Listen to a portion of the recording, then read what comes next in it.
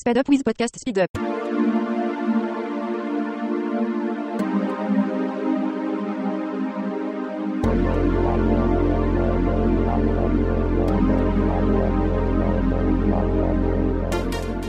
Rationally Speaking is a presentation of New York City skeptics dedicated to promoting critical thinking, skeptical inquiry, and science education. For more information, please visit us at nycskeptics.org.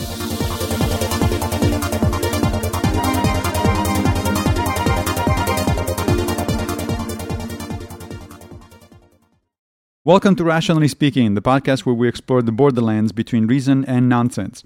I'm your host, Massimo Pigliucci, and with me, as always, is my co-host, Julia Gelef. Julia, what are we going to talk about today? Massimo, we have a full house today, at least virtually speaking. Virtually, yeah. Right. So we have two guests who I'm both very excited about. Guest number one is Sally Satel, who is a practicing psychiatrist and lecturer at the Yale University School of Medicine, where she focuses on mental health policy as well as political trends in medicine. She's published numerous books, including PCMD, How Political Correctness is Corrupting Medicine. And then joining us by Skype is Dr. Scott Lilienfeld, who is a professor of psychology at Emory University. Scott is a frequent contributor to Scientific American Mind, and he's also the author of a book that was one of my picks on Rationally Speaking at least a couple of years ago now, the excellent 50 Great Myths of Popular Psychology. And together, Sally and Scott have just come out with an excellent new book titled Brainwashed, The Seductive Appeal of Mindless Neuroscience. Scott, Sally, welcome to the show. Oh, thank you for having us. Thanks. It's a pleasure to be here. So I'm going to jump right in and ask about what is the big deal with the neural correlates of X? Because it seems to me, perhaps a little bit naively, as a biologist, that everything that we do is going to have a neural correlate. And so, you want to explain what a neurocorrelate is, Massimo? Sure. The fact way to start in the shallows for our listeners. All right.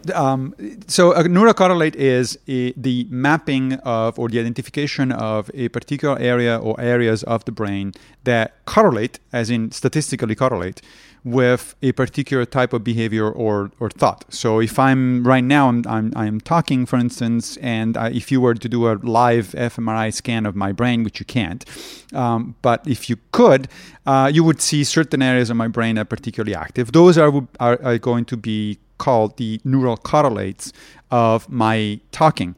But the problem is that, as nice and interesting as that may be, everything that we do, everything that I think about and everything that I say is going to have a neural correlate. So what is the big deal? So let's start with the basics. Why do we care about neural correlates to begin with?